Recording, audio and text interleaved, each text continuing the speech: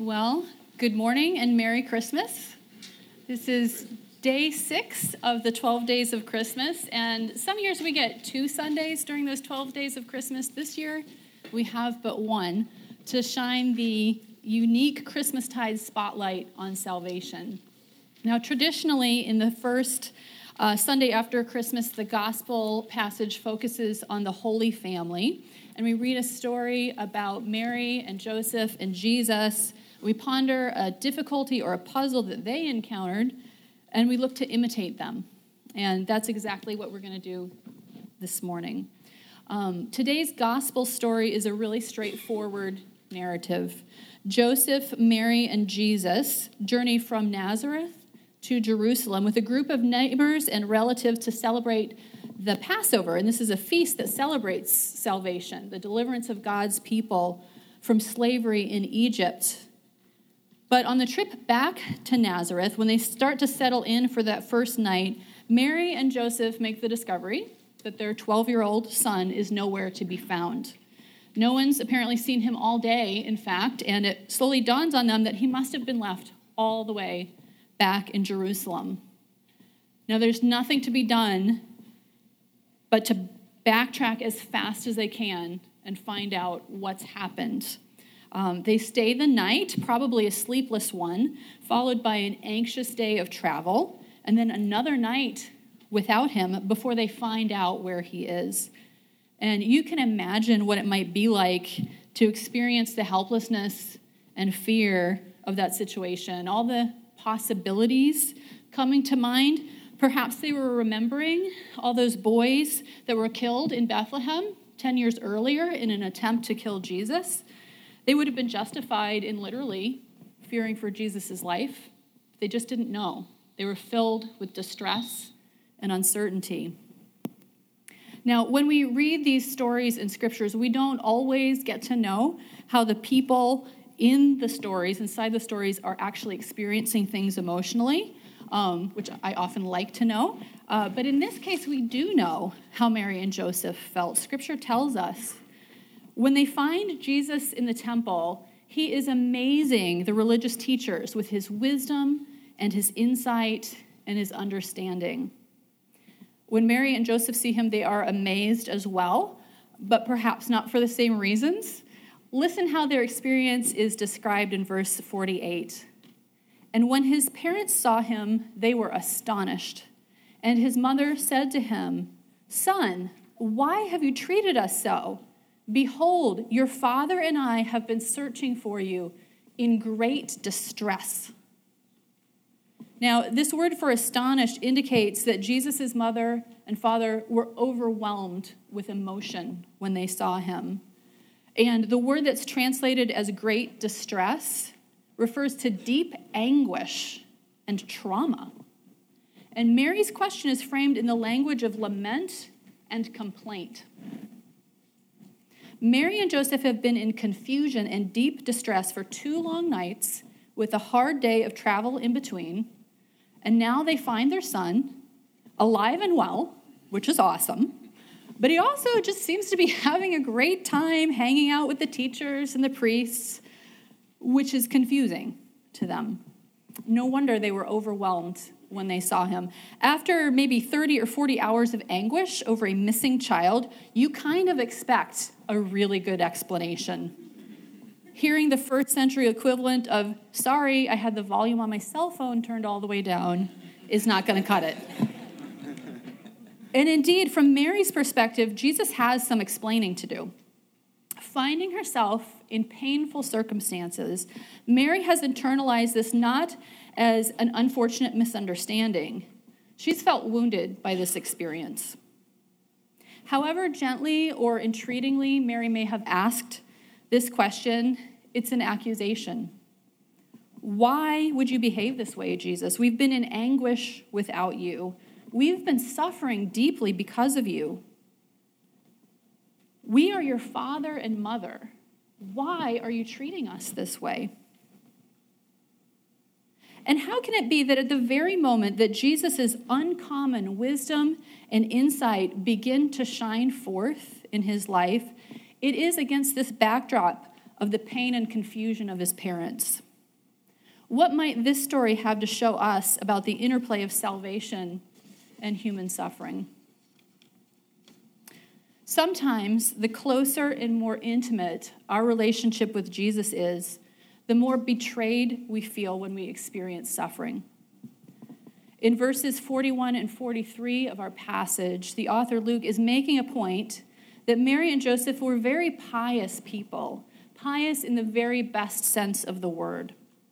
They were sincerely devoted to God, righteous and devout. Devout Jewish families were expected to go up to Jerusalem at least once a year, but it was permissible for only the men in the family to attend. However, Mary came up every year. And they didn't actually have to stay for the whole feast. 2 or 3 days of the week-long feast were considered sufficient to meet religious obligations, but they stayed till the feast was over, Scripture tells us. This was a devout couple committed to worshiping God. And at this point in history, there could have been no two people on earth more intimately familiar with the person of Jesus. Add to that the fact that Jesus, being without sin, was probably a highly responsible, loving, thoughtful kid. For all we know, this may have been the very first time that any action of Jesus brought his parents pain. Sometimes we grow to expect that our intimacy with Jesus will give us an edge in avoiding suffering and confusion. I am susceptible to this myself for sure. Even though the Bible makes it very clear that we can't do a complete end run around suffering, I find myself harboring expectations that my faith will somehow enable me to power through difficult circumstances without really suffering. Or I hope that my personal relationship with Jesus Christ means that while I might not know the future in all particulars, somehow, doesn't it mean that it's possible for me to get some insider tips in what decisions to make so that they'll turn out okay? It just seems reasonable that if Jesus is my co-pilot, I should really have an edge in human suffering. Is that reasonable? Wasn't it reasonable for Mary and Joseph to expect Jesus to act in a way that would prevent their suffering anxiety on his behalf? Can Jesus be trusted? I think I was about 12 years old myself, the same age as Jesus here, when I first began to ask these types of questions. The Bible does not give any assurances that Christians can expect to avoid pain, uncertainty, or suffering. But if we can't trust Jesus to protect us from distress and uncertainty, what are we trusting him for? Earlier this year, my husband Joel needed to have a spinal tap as part of the process of diagnosing some health issues. He had the tap done on a Monday, and then he had a bad reaction to it. Horrible headaches, nausea, back pain. By Wednesday, he'd gone 24 hours without eating or drinking. He was getting dehydrated, and he couldn't stand or sit without pain. So we spent a good deal of the Wednesday before Thanksgiving in the emergency room at Illinois Masonic Hospital asking for corrective surgery for the original spinal tap, something called a blood patch, to fix the problem. And I vividly recall the experience of sitting for hours in that room in the ER. Joel spread out uncomfortably on a narrow cot over there, kind of isolated in his own pain, while I sat uncomfortably over here in a warped plastic chair, waiting, isolated in my own anxiety and distress. Our church fathers have a word for what I was experiencing in that moment and for what Mary and Joseph likely experienced as they looked for their missing son. It's the word desolation. And among other things, it's the experience of the absence of God. It's not the actual absence of God. No one who has received the Holy Spirit can be separated from him. But it is an experience where you just cannot feel the presence of God with you. Desolation can bring with it not only distress, but confusion. When the doctor finally came into the room in the ER to get us to sign a consent form for the blood patch Joel needed, he explained that the procedure had a 90% success rate. Now, normally, a 90% success rate sounds pretty good, but at that particular moment, all I heard was that there was a 10% chance it wouldn't do any good. And coupled with all the usual risks of entering the spine with a needle, unintended punctures, infection, something called brain herniation, which sounded terrible, I felt genuinely unsure for the moment about whether this was the right thing to do.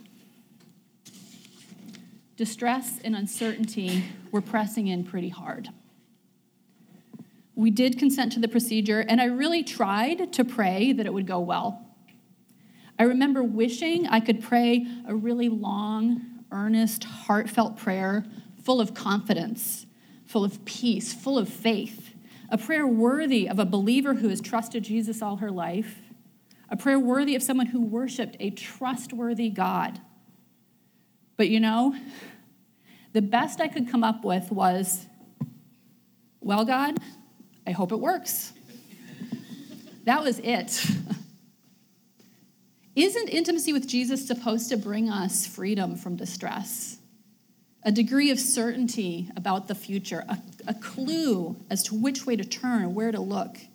We want to experience the peace that passes understanding and the wisdom from on high at all times, and especially at moments of crisis. And when we don't, we wonder, can Jesus be trusted?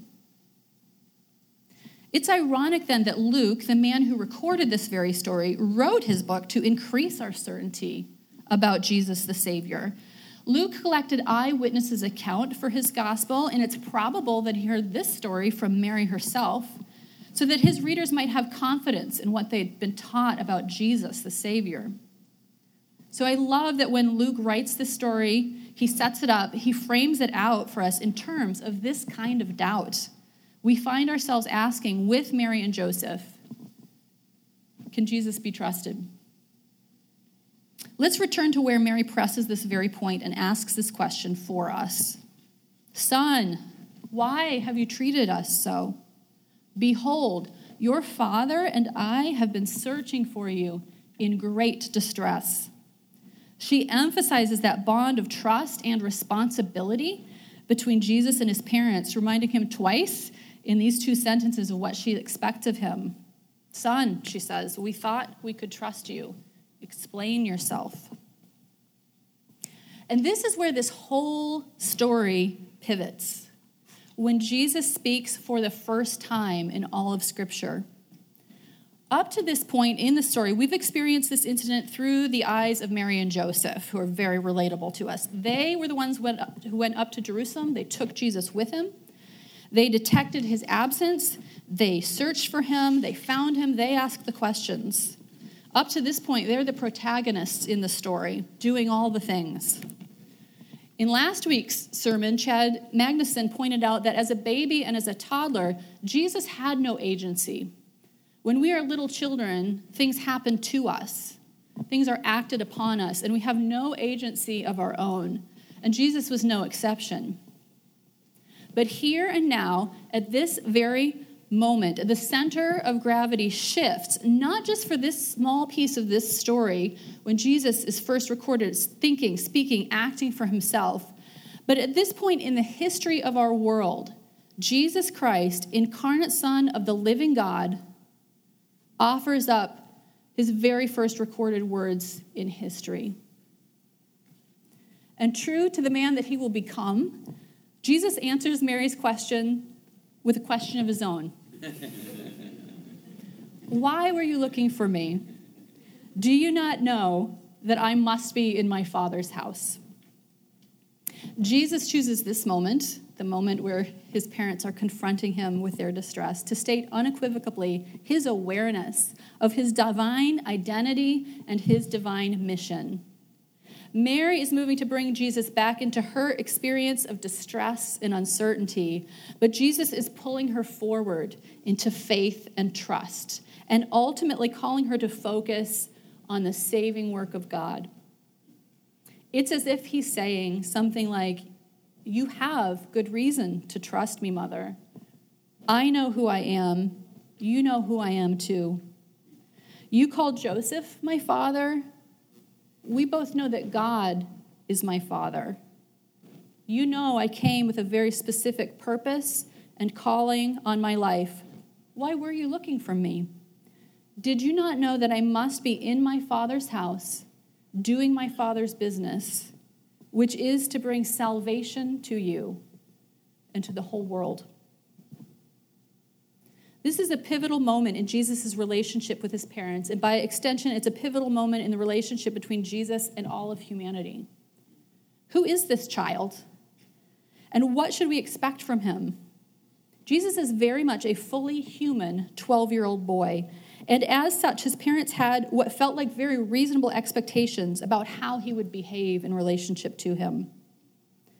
And at the same time, he was also the only begotten Son of the eternal God, come for the express purpose, not just to love and serve Mary and Joseph as an obedient son, but actually to save them, to save all of humanity and all of creation from sin and death and destruction.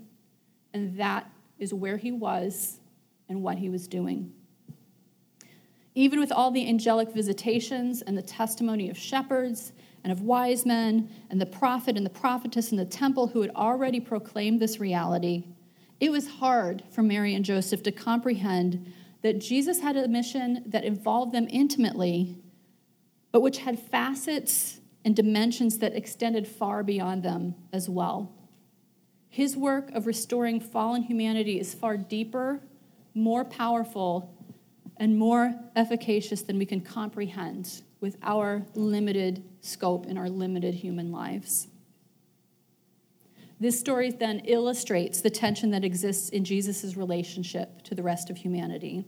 There's a focus here on the special, unique qualities of wisdom and insight that set Jesus apart from his peers.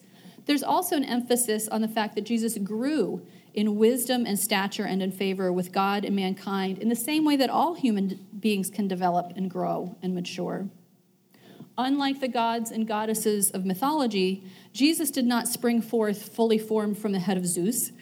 He was as human as any 12-year-old kid. Would my visual aids come up here?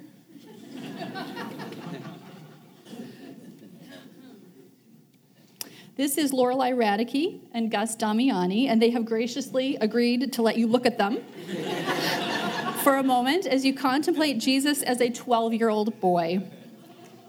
Nothing about the way that Jesus looked would have given his community any reason to suspect he was anything other than a standard issue child. His parents expected him to behave like a good Jewish boy would, a boy whose first duty was to his father and mother. Now, it is the work of every normally developing boy and girl to differentiate themselves from their parents, to discover who God has called them to be and what he has called them to do. Lorelei and Gus are discovering and will be discovering these things for themselves, and God bless them in that work.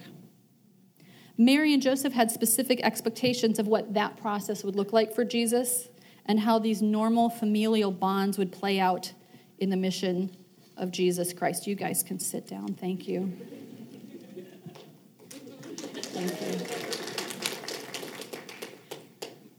But there's more than that even going on here. The normal work of growing up for Jesus is interwoven with something utterly unique in all of history. The creator of the universe, the author of our salvation, the Alpha and Omega, the Son of righteousness has come in human flesh, and he is carrying healing in his hand. This is the message of Christmastide and the point of this story. Ready or not, the work of salvation in Christ has begun. And it began with Jesus, fully God, fully human. At the tender age of 12, Jesus possessed extraordinary insight and wisdom, and he also possessed fully an understanding at this point of who he was and what he had come to do. His question, "Did you not know that I must be in my Father's house?" is rich in meaning. When he says, "I must," that's the same phrasing. Those are the same words he uses later in life, each time he speaks of the saving work he's come to do. In Luke chapter 4, after he has healed people in Capernaum, the people entreat him to stay. They want that healing from him. But he answers, I must preach the good news of the kingdom to the other towns as well, for I was sent for this purpose. And in Luke 9, after he asked the disciples what they believe about his identity, what they understood about who he was, he reveals more about his mission, saying the Son of Man must suffer many things and be rejected by the elders and chief priests and scribes, probably some of the very same men he had this congenial conversation with in today's gospel, and must be killed, and on the third day be raised. This word must indicates a compelling necessity that is deeply connected to the desperate rescue mission Jesus has come to put into action. He has not frivolously caused his parents anxiety by remaining behind. Furthermore, the thought translated here as, I must be in my Father's house, can also be translated as, I must be about my Father's business, or I must be concerned about the things that concern my Father. It speaks of a strong identification not only with the person of the Father, but with the duties, purposes, and mission of the Father. However mystifying or frivolous or deeply insensitive Jesus' actions seemed to Mary and Joseph at the time, Jesus knew where he was supposed to be and what he was supposed to be doing at that moment. Had his parents been better able to see their son as he truly was, they would have known where to find him. But pain and confusion make it hard to remember that what Jesus offers us is not protection from the terrible side effects of being broken people living in a fallen world, but complete and total deliverance from death.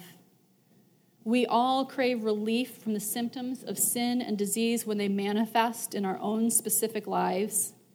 Jesus came to vanquish evil and disease once and for all. We'd settle sometimes for pain management. Jesus is going for the absolute cure.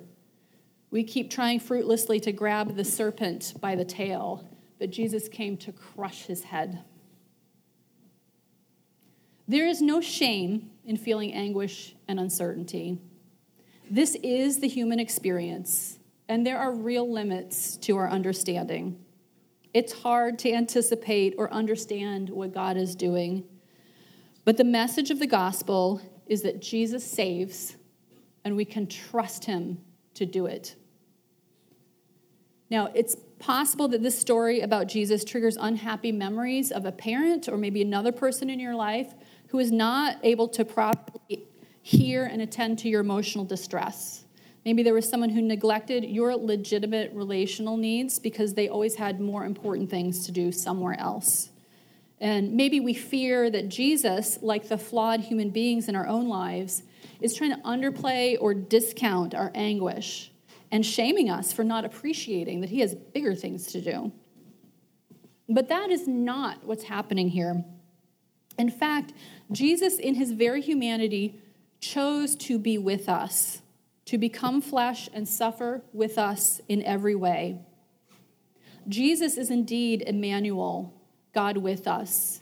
And actually, a gospel doesn't give us insight into how Jesus felt in this story. I like to think that he was kind of exhilarated at being out on his own and happy with excitement to kind of be apart from his parents for the first time. But it's also possible that he felt sad, that he was lonely, that he was uncertain about where he's going to sleep for those 2 nights, what he was going to eat. Jesus does not do an end run around suffering. Jesus, at this time of history, when he took on humanity, took on the real limitations of humanity as well. Among other things, that meant that if he stayed in Capernaum to heal more people, then he couldn't also be reaching people in Cana or Bethsaida or Samaria. Later, Jesus would explain that the Holy Spirit would be able to come to be with us when he bodily left this earth. You and I have a real advantage over Mary and Joseph in this story. When Jesus stayed behind in Jerusalem, he couldn't be traveling with them to Nazareth. When I go to the emergency room with a hurting family member, I do have the presence of Christ dwelling with me. Nothing can separate us from the presence of God through the Holy Spirit, regardless of our perception or emotional experience. Jesus came as a baby, grew to become a boy, and then became the man of sorrows. Far from despising our anguish and uncertainty, Jesus dignified us by his participation in our sufferings. But he didn't stop there. He didn't come merely to empathize with our suffering and our uncertainty. He redeemed our suffering by taking it all to the cross with him, the unique mission of Jesus. Where we are weak, Jesus is strong to save. And what that meant for Jesus in that moment was staying in Jerusalem in his Father's house, attending to his Father's business, even if it meant that his parents would accuse him of failing them. In ways that far exceed our ability to comprehend it, their salvation and ours depended on this vital link between the boy Jesus and his Father in heaven. The pushback that the 12-year-old Jesus gave his parents is a challenge to us as well. We may be overwhelmed by circumstances spiraling painfully out of our control, experiencing deep anguish and confusion. We may not even be able to access an awareness of the presence of God when we most crave that connection. But the good news of the gospel is that none of that disqualifies us from benefiting from the very great salvation Jesus won on our behalf by his incarnation, by his life, ministry, death, resurrection, and ascension. After Jesus has boldly responded to Mary, "Why are you looking for me? Did you not know that I must be in my Father's house?" Luke reports that they did not understand the saying that he spoke to them. But you know what happened next? Jesus went down with them and came to Nazareth and was submissive to them for the next 18 years. Despite our spiritual ignorance and cloudiness, despite our repeated failure to comprehend who Jesus is, despite our inability to differentiate between what is desirable and what is necessary, Jesus is as tender-hearted and servant-hearted toward us as he was to Mary and Joseph. Our distress does not separate us from the presence of Jesus, and our confusion doesn't disqualify us from reaping the benefits of his saving work. Jesus knows what he's doing. And although the day when every tear will be wiped away is in the future, it's a day beyond Christmastide, this is a reality worth pondering in the here and now. We can't do better than to follow the example of Mary here. In verse 61, after all the story is told, Luke reports that Mary treasured up all these things in her heart. If it was Mary herself who told Luke what happened that year at the Passover, she was very open about how mystified she was by her son and honest about the fact that she really struggled to understand who he was and what he was up to. But despite the pain and the uncertainty, her ultimate posture toward Jesus was one of faith and trust, of wonder even. She did not receive his challenge as a rebuke to be resented, but as wisdom to be cherished, kept, treasured, meditated upon over a lifetime. We can do the same. Even in the midst of distress and uncertainty, we can treasure up in our hearts the assurance that Jesus is at work on our behalf, and there is nothing in our circumstances or in our frame of mind that can derail the mission of salvation he is enacting for our sakes. The Apostle Paul describes the relationship between our suffering and this great mysterious hope and trust in Christ this way. We have this treasure in jars of clay to show that the surpassing power belongs to God and not to us. We are afflicted in every way, but not crushed, perplexed, but not driven to despair, persecuted, but not forsaken, struck down, but not destroyed, always carrying in the body the death of Jesus, so that the life of Jesus may also be manifested in our bodies. Keep and ponder this Christmas mystery in your hearts, dear brothers and sisters. Do it by the power of the Father and the Son and the Holy Spirit. Amen.